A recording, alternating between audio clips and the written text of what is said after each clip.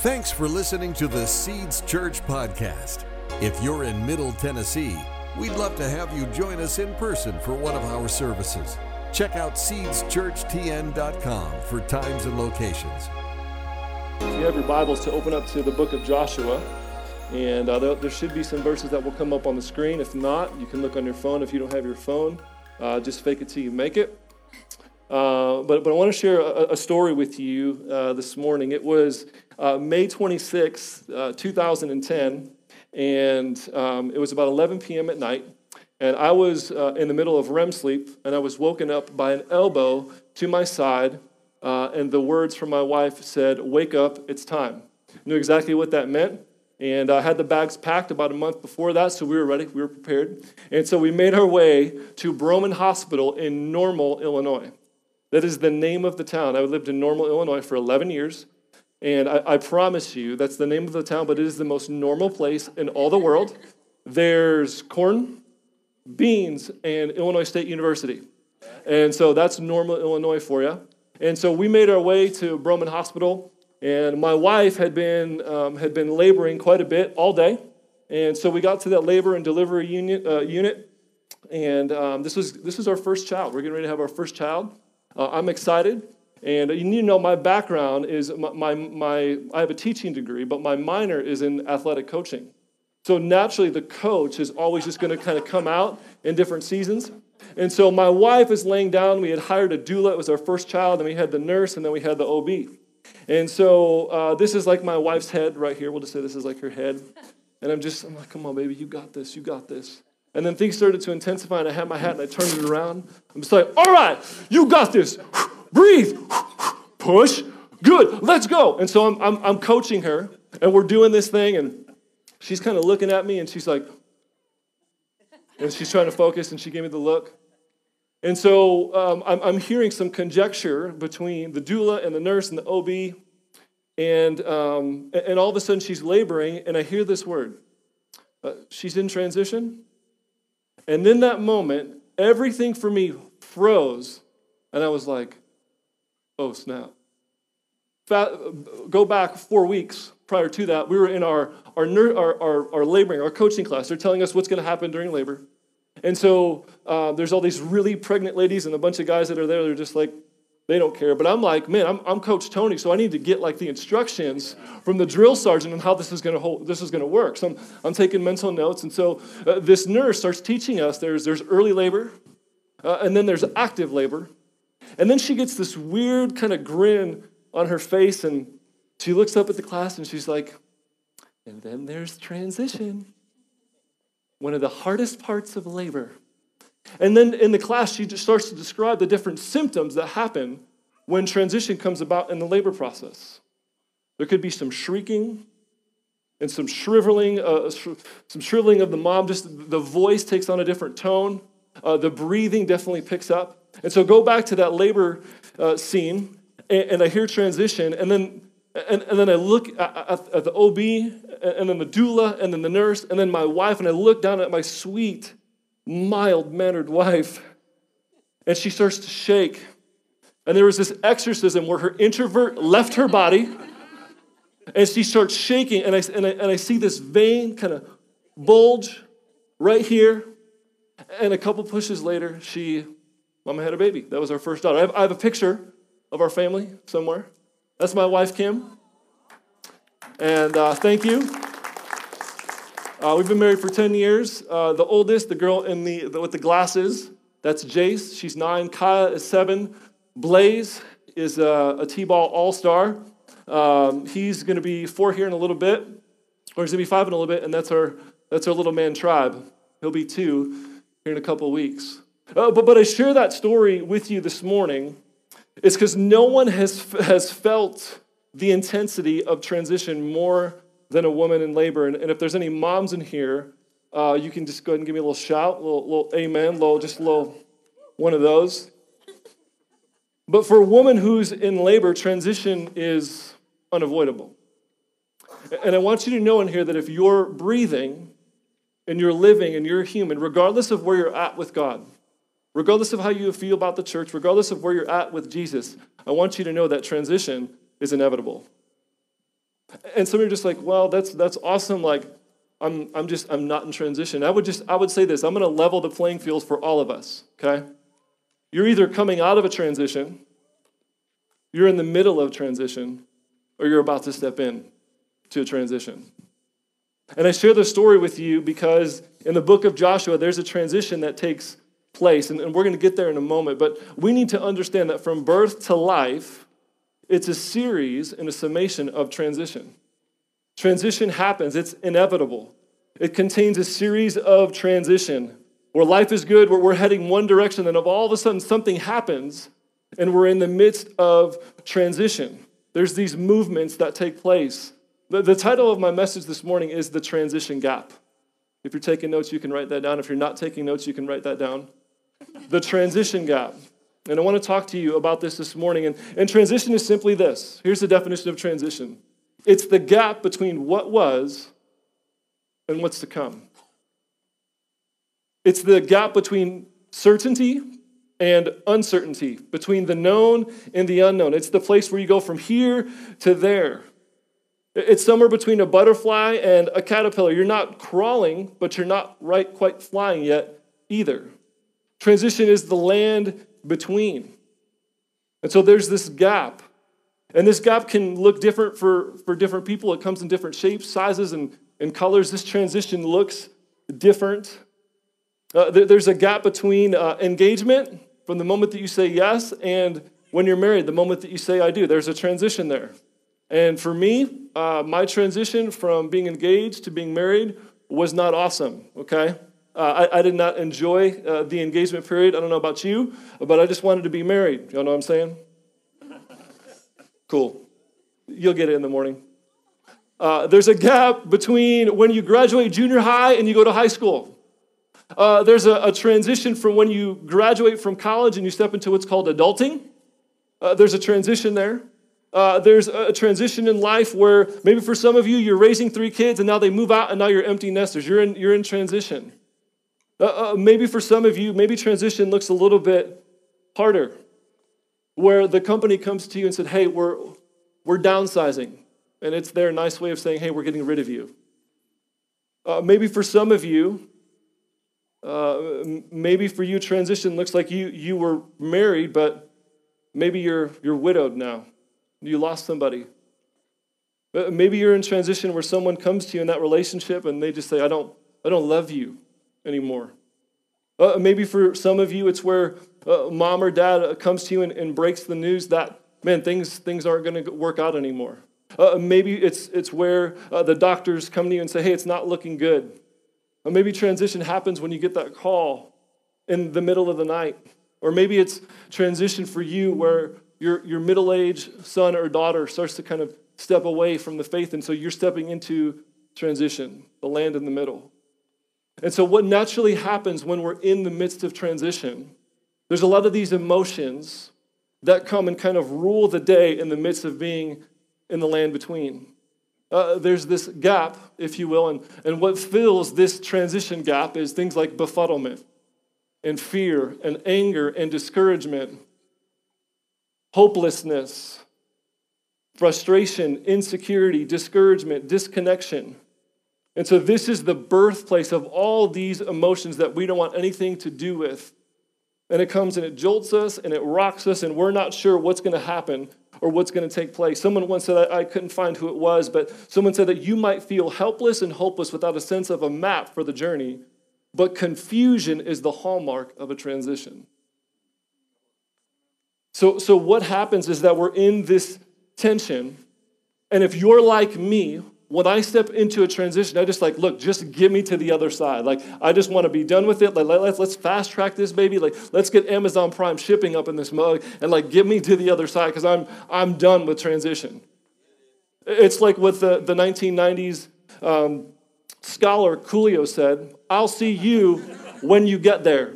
It's just hey, I'll see you when I get there, but I don't want anything to do with being in the middle.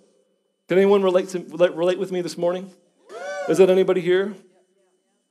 I come to suggest to you today, because you're either in transition right now, you're coming out of a transition, or you're stepping into the transition gap. What I would offer to you today, what would it look like if we let God fill our transition gap? What would that look like? Everyone look up here. If your neighbor's asleep, just go ahead and elbow them. This is important. I want you to know that God does most of his profound work when we're in transition. He does most of his profound work when we're in transition. And for you, you're in transition, you're coming out of it, or you're stepping out of it. Because sometimes the only way God can bring you into what's next is to take away what you're trusting in now. And this is personal for me because it was June 25th, 2013. I was a young pastor. I was doing youth ministry. And I stepped into the transition gap. I've stepped into a lot of them, but this was the hardest transition gap I ever stepped into. I was 3 years into having our daughter Jace. My wife had just had our second, Kaya. And on June 25th, 2013, I had my overseer, the guy who hired me, came into my office, and he says, "Hey, I got to drop a bomb on you. I've got to let you go." Complete surprise, complete shock, no warning, no heads up, and I got released. And there really wasn't much given to me to take care of what I needed, but I stepped into the transition gap. And the Lord met me during that season. Shortly after, about 2 weeks after, I was like, "Look, I got to get alone with the Lord to figure out what's going on, what's happening." And I wanted to move on. I wanted to get to the other side, but the Lord's like, "Hold on, slow down, cowboy. Hold on." And I'll never forget. I was amidst holy grounds. He met me at Starbucks. How many of you guys know that one of God's covenant names is Jehovah Java? All right. And so he met me there. And this is where a lot of this was birthed from. And I stepped into another transition gap when we decided to say yes to planting Radiant Church. And we're coming up on 1 year. And you guys know what that transition is like when you step away of familiarity into something that maybe God's called you out of the boat to step into the water on. But we're going to read from Joshua chapter 3. How many of y'all know that God's word isn't just timeless, but it's timely? And I believe that this is a word. I've prayed, and I really feel like this is going to be a word of encouragement over this house, but for some of you individually as well. We do this at Radiant. If you could you stand? I know you do a lot of up down in church, but I just want to honor God's word. Just standing is a posture of readiness, and so let's just receive this today. Joshua chapter 3. I'm going to read the first 6 verses, and then I'm going to skip to verse 14. Joshua 3. Then Joshua rose early in the morning, and they set out from Shittim. And they came to the Jordan, he and all the people of Israel, and lodged there before they passed over. At the end of 3 days, the officers went through the camp and commanded people, "As soon as you see the ark of the covenant of the Lord your God being carried by the Levitical priests, then you shall set out from your place and follow it. Yet there shall be a distance between you and it, about 2,000 cubits in length. Do not come near it, in order that you may know the way you shall go, for you have not passed this way before." Then Joshua said to the people, "Consecrate yourselves, for tomorrow the Lord will do wonders among you." And Joshua said to the priests, "Take up the ark of the covenant and pass on before the Lord, before the people." So they took up the ark of the covenant and went before the people. Skip down to verse 14. So when the people set out from their tents to pass over the Jordan with the priests, bearing the ark of the covenant before the people, and as soon as those bearing the ark had come as far as the Jordan, and the feet of the priests bearing the ark were dipped in the brink of the water. Now the Jordan overflows all its banks throughout the time of harvest. The waters coming down from above stood up and rose up in a heap very far away at Adam, the city that is beside Zarethan, and those flowing down toward the sea of Arabah, the salt sea, were completely cut off. And then it says this, and the people passed over opposite Jericho. Now the priest bearing the ark of the covenant of the Lord stood firm on dry ground in the midst of the Jordan, and all Israel was passing on dry ground until all of the nation finished passing over the the Jordan. Let's pray. Father, we thank you for your word this morning. And God, we thank you for Seeds Church. We thank you for what you're doing in this season. And I pray that seeds would be scattered today from the word of God. I ask, God, that you would open up every heart, every eye to see you afresh today. Father, I pray that the wind of the Holy Spirit would blow into the sails of every heart, every person here, regardless of their season. Lord, I pray that your word would be light unto our feet, be a light unto our path for what's ahead, from where we're coming from. And Lord, I ask that you'd give me precision and accuracy to preach your word in season. In Jesus' name we pray. Everyone said, amen. You can stay standing. Just kidding. You can have a seat. The book of Joshua is an interesting book because it really is a book. It's one of my favorite Old Testament books. The book of Joshua is a book of culminating promise. For years, God has given this promise to his people that they're going to inhabit and take hold of a promised land, a land flowing with milk and honey. And we see some transition taking place. First of all, we see the transition in this text is just simply in Scripture. So you have Genesis, Exodus, Leviticus, Numbers, Deuteronomy. And then the book of Joshua is kind of one big transition, a whole new writing style, a whole new historical narrative. It's also a national transition, moving from just being developed and being planted. Now the people of Israel are now becoming a nation. They're full on a nation. Geographically and generationally, they were wandering in the desert for 40 years because church folk were just different back then. And so they were journeying in the desert for 40 years, and a transition was upon it. We read it here. They were wandering for 40 years, and so that meant there was a whole new generation that was about to cross over this Jordan River and enter into this promised land. And then we also see that there's a leadership transition. Moses has been the leader, and he led them, and now we see that he died, which we'll talk about in a moment, and then Joshua steps into this picture. And this is important for us. Joshua chapter 1, verse 1, I read it. I'm sorry, Joshua chapter, actually go to, if you have your Bibles, chapter 1 says this. If you don't have it, just listen to this. This is how the book of Joshua begins, okay? After the death of Moses, the servant of the Lord, that's how it describes Moses, the Lord said to Joshua, the son of Nun, Moses' assistant, Moses, my servant, is dead. Awesome. So the book of culminating promise begins with an obituary. The book of culminating promise begins with a funeral.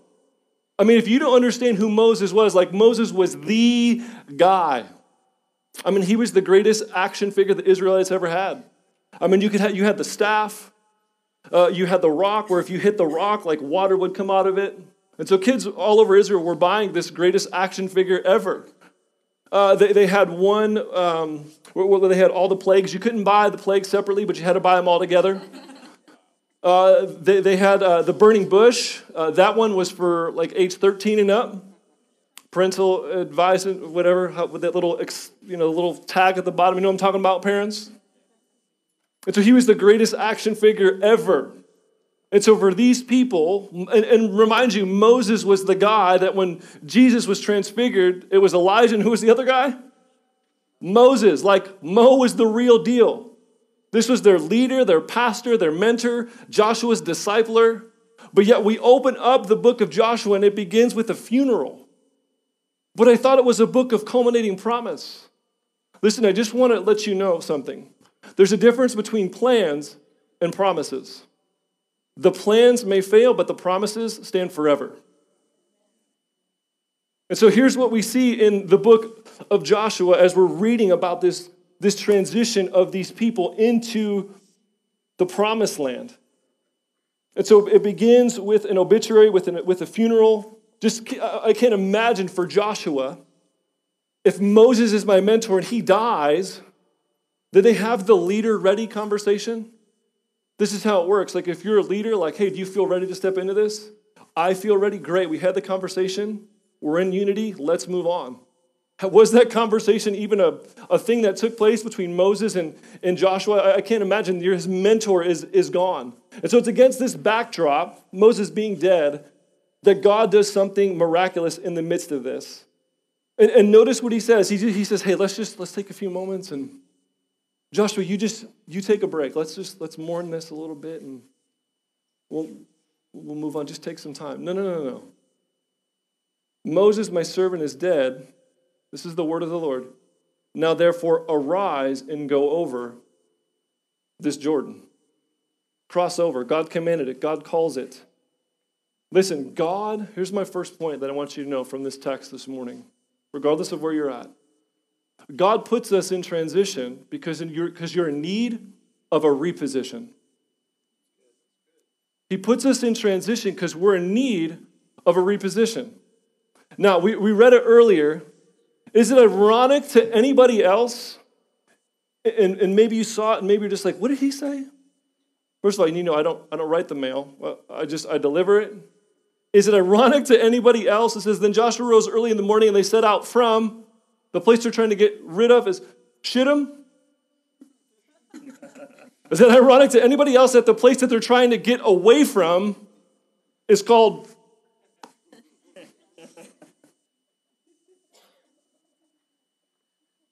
This was the last stop before the Jordan River.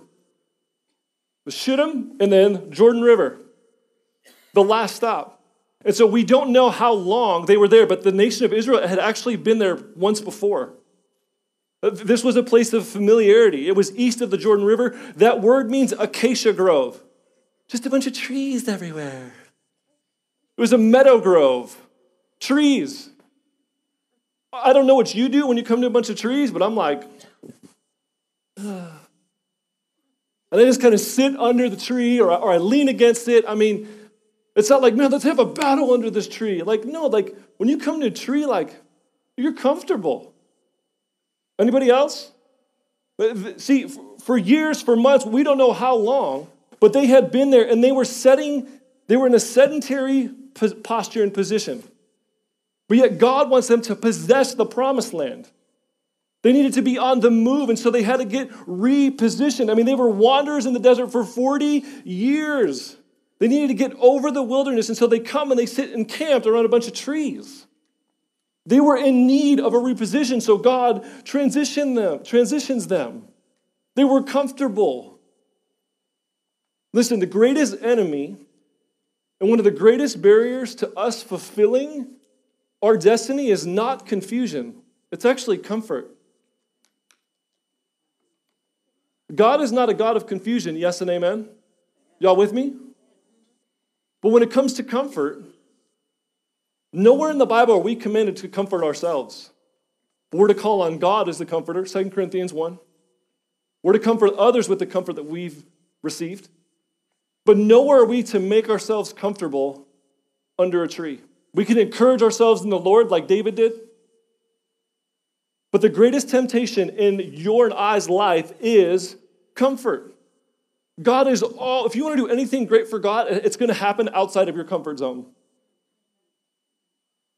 I mean, we live in a comfort-centered Western world in America. We love our comfort foods, our comfort friends, our comfort rings, our comfort shoes, our comfort soles, our comfort mattresses, our comfort pillows, comfort inns. We want convenience and ease, and our culture is marked by comfort. So much so that if you're hungry and you want to go to Burger King, little Uber Eats, and man, I just want convenience, you come bring me my food. Like you don't have to go in the grocery store anymore. I'm all about the Kroger pickup. We use it. Come on. But listen, to really follow Jesus and to really come into your calling, at some point, sooner or later, you're going to have to step out of your comfort. That's the context in which Christianity sits in. And we associate the presence of God with comfort, and that is true. But anything that's uncomfortable, we're just like, that is Satan. Listen, the presence of God doesn't come in the midst where there's an absence of comfort. Listen here. Comfort. Everyone just say comfort. Just touch the seat if you could. Just touch the seat. I just want to remind you how, just go ahead. It's cushy. It's cushy.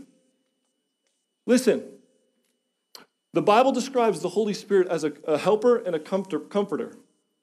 Y'all with me? Look at John 12, 13, 14, 15. Read all that. 16. Jesus talks about it. If the Holy Spirit is the comforter, why would he want to give you comfort if you're already comfortable?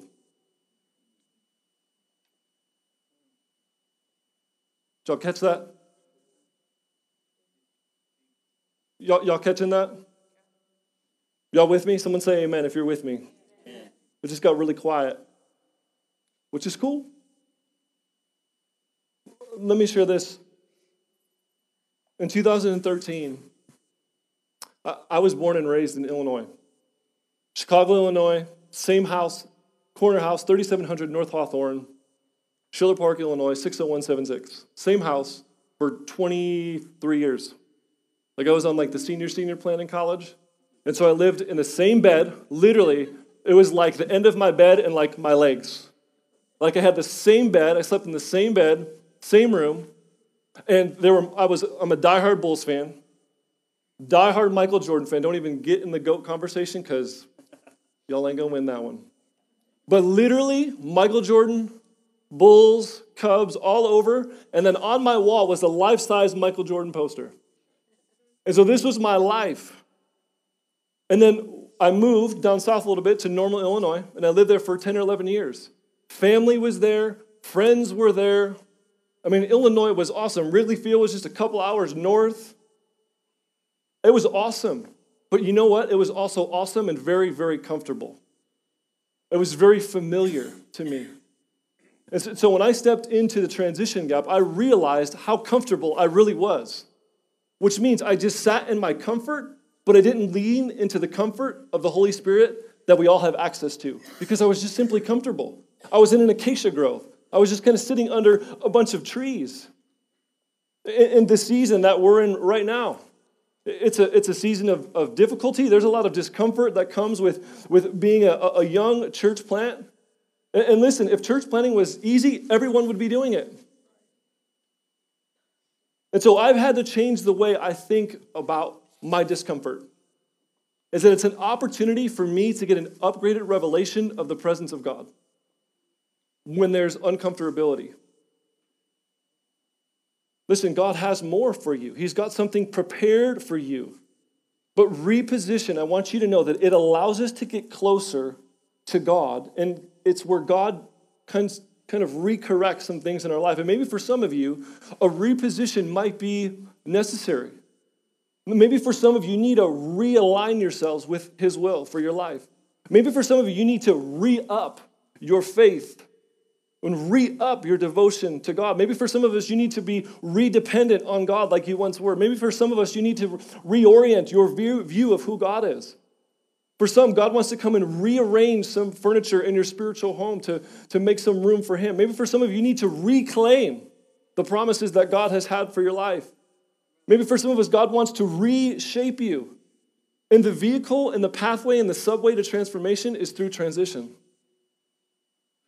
God wants to move us from security to obscurity to better enhance and shape our identity. Some of the greatest invitation that we have from the Lord, some of the greatest invitations in our life will come in the midst of a transition. It will.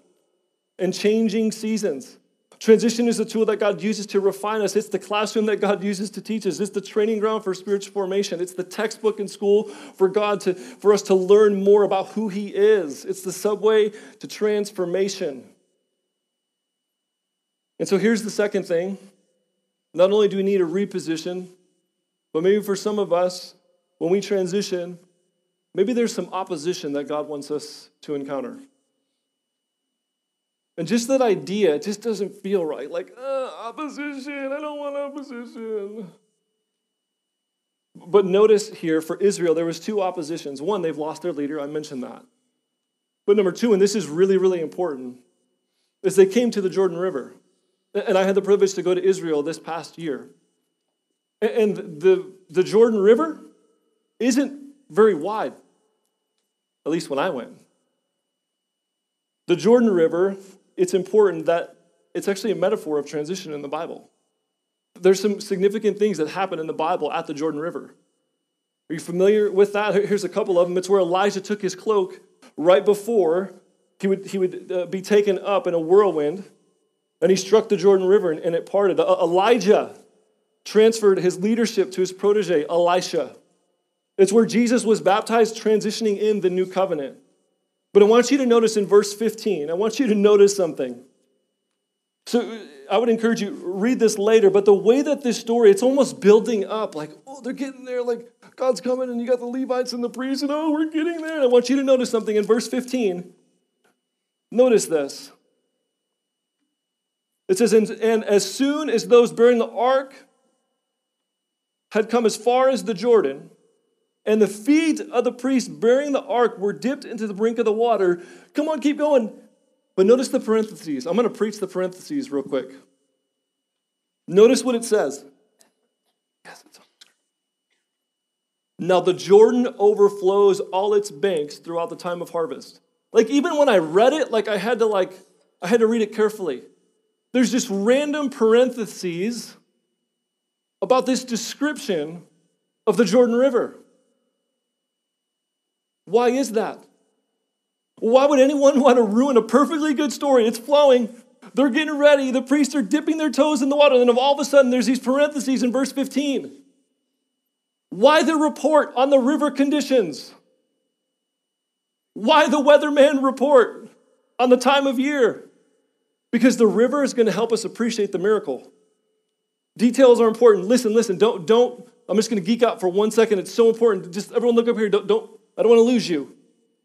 The Jordan River is in the midst of the Jordan Valley. Again, I was there this past year.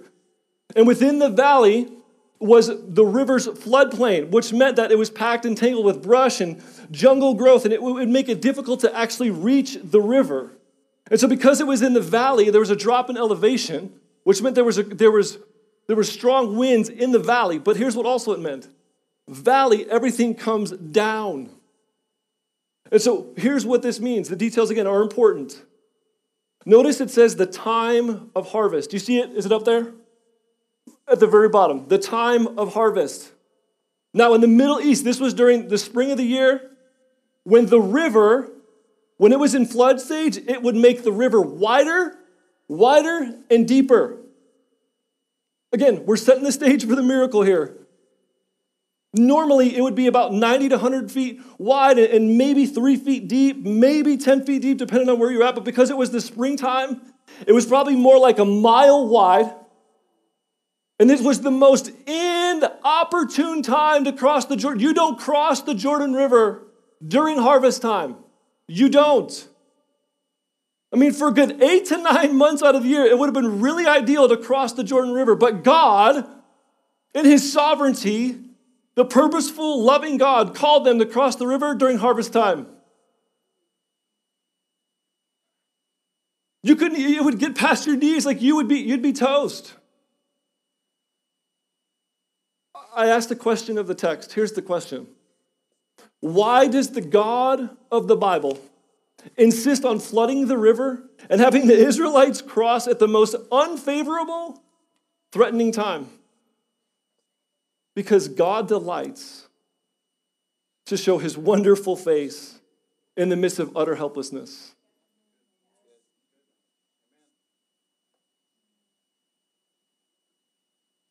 So that we can't help but contribute to our own deliverance. Listen, the size of the flood in your life will show you the size of the God in your life. Come on, somebody. God grins at flood stage. God loves impossible odds. I didn't say it was going to be easy. I didn't say it was going to be perfect in your eyes.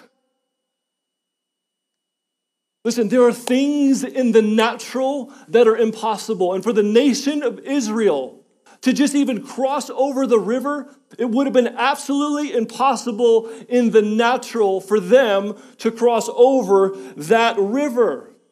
But listen, when you got saved, you were moved from the natural to the supernatural. You have a supernatural God living inside of you. He dwells inside of you. You might be roaming around in the natural. You can see things and touch things, but guess what? You have a sixth sense, and the Holy Spirit is in you. You are a supernatural being who follows a supernatural God.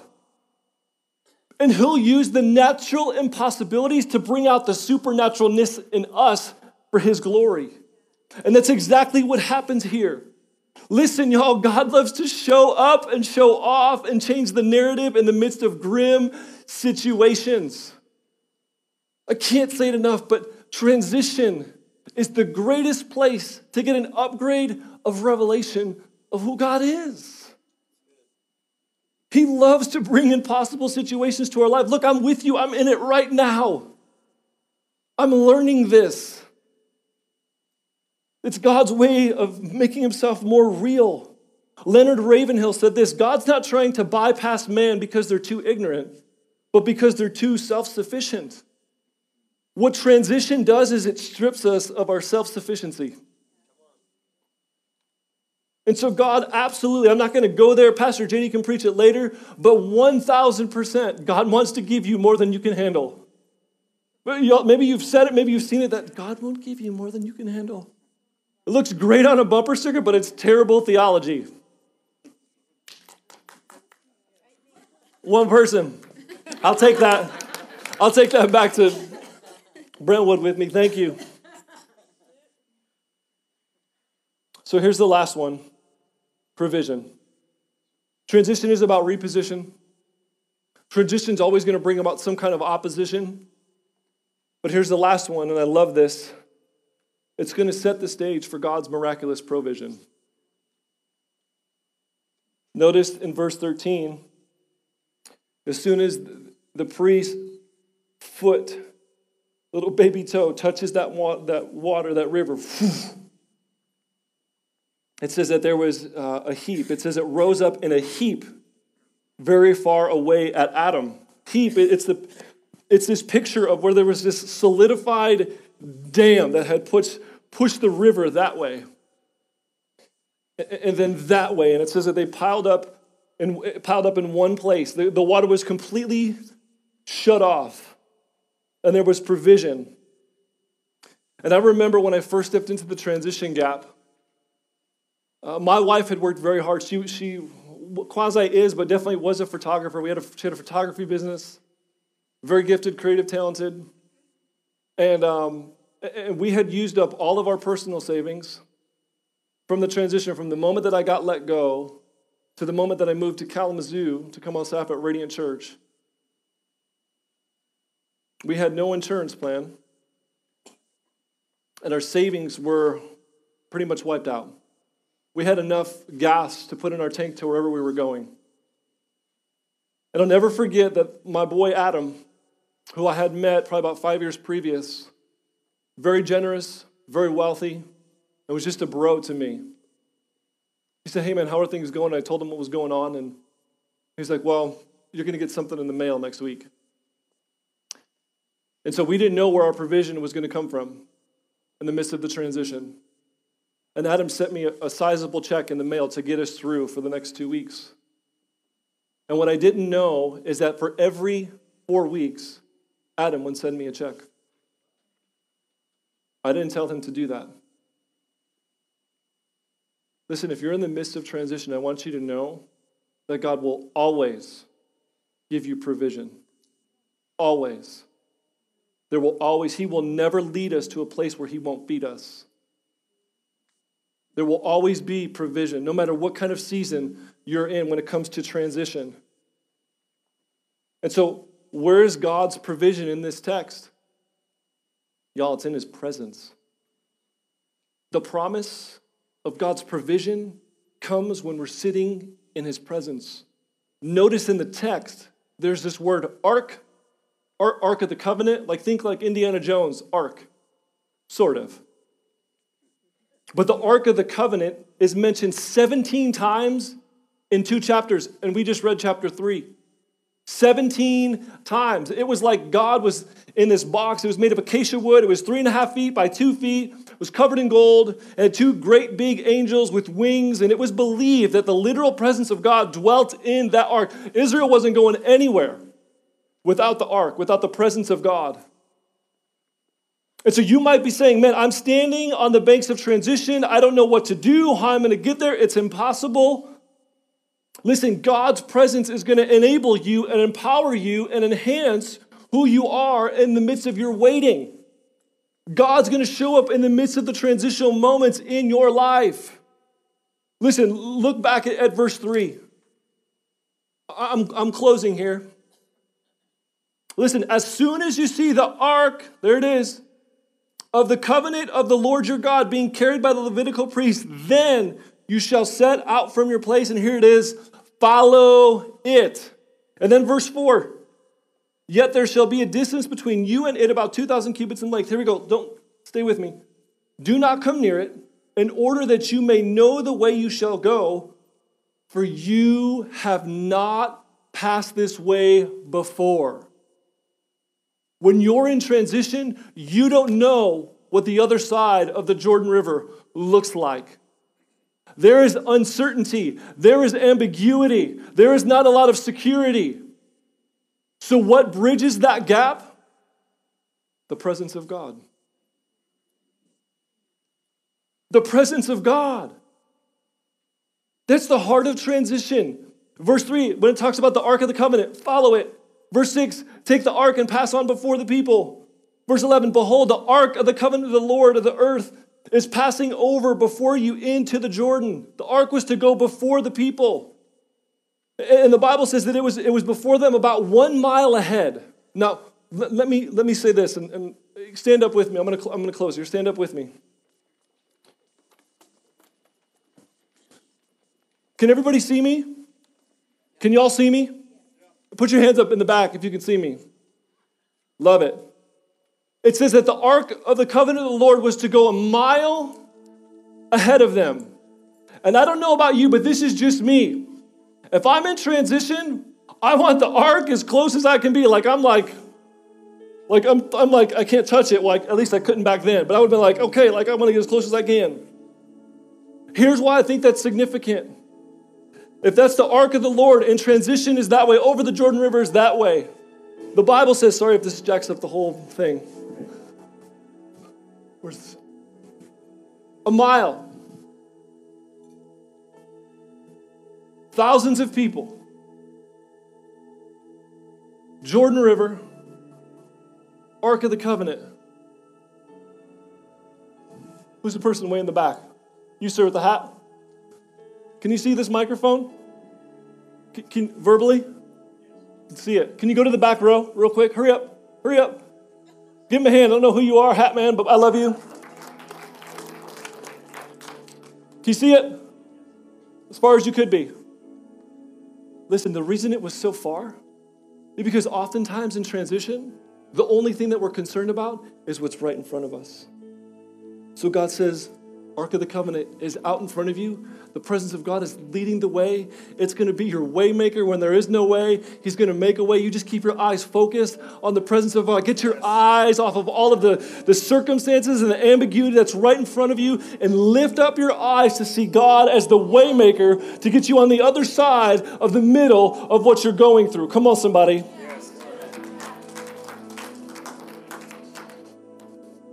Just want to close this way. One verse. You're in transition. You're coming out of transition. You might not need this message right now, but you're going to need it in the next season when you do transition. Listen, God doesn't want to just give you guidance in the midst of your transition. But Psalm 48:14 says, for this God is our God forever and ever. Listen, he will be your guide even to the end. I just wanted to let you know that God's more interested in being your guide than giving you guidance in the midst of your transition. He's not just a travel agent, but he's also your tour guide. God isn't just scheduling your transition, but he's taking you through it. And this text ends that, behold, God's going to do wonders among you. If you're in transition, the plans might look a little grim. The plans might even be uncertain. But God's promises are yes and amen. And I want you to know, Seeds Church, wonders are coming. Wonders are coming. God's doing a work. Wonders are coming. And so if you're comfortable, just hands out. I just want to pray for you right now. I don't know your situation. I don't know your circumstance. But God does. And the presence of the Lord is here. As soon as you walk through these doors, the presence of God was in this place. And He's here. But the same God that met you today wants to go before you when you leave these doors. So, Father, I pray in Jesus' name that the comfort and the power and the presence of God would fall on every person in Jesus' name. That there would be a canopy of peace over every person. And God, we ask that you would not just download guidance here and there, but God, you would be our God in the middle of what we're going through. I don't know her name, but she said, why don't you meet me in the middle? God, thank you that you meet us in the middle of wherever we're going through. That's a word for somebody. I don't know who that's for, but God just wants you to know that He wants to meet you in the middle. That's for somebody. God wants to meet you in the middle. Don't cry out or ask for anyone else besides Him, because He's the one who's the promiser. And His love is for you. So, Father, I pray that you would come and meet every person in the middle. And I pray in Jesus' name that the power and the presence of God would meet Seeds Church in the middle of this season. We're all in seasons. We're all in transition. And so, Father, I pray, God, that you would pile up one side and the other side, a heap. And, God, you would allow them to walk across. But until they do, I pray that they would not walk across with a lesser revelation of who you are. Father, I pray that you would give them hope and confidence and fuel for this journey, that they would not put the shade down as they're looking through that airplane window, but they would put it up to see the beauty that you created, to see the goodness of who you are.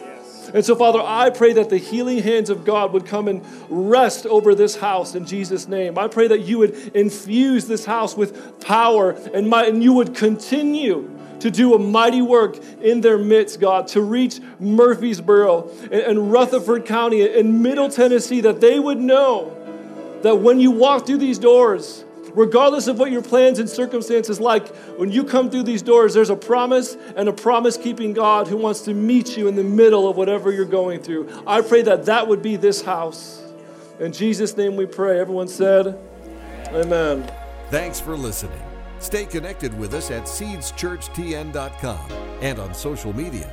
Our mission at Seeds Church is to help people discover who God created them to be and equip them to do what He called them to do. One of the easiest ways you can help us accomplish our mission is by simply sharing this podcast. You can do so by subscribing, leaving a review on iTunes, or sharing it with your friends on Facebook. Thanks again for listening. We hope to see you soon.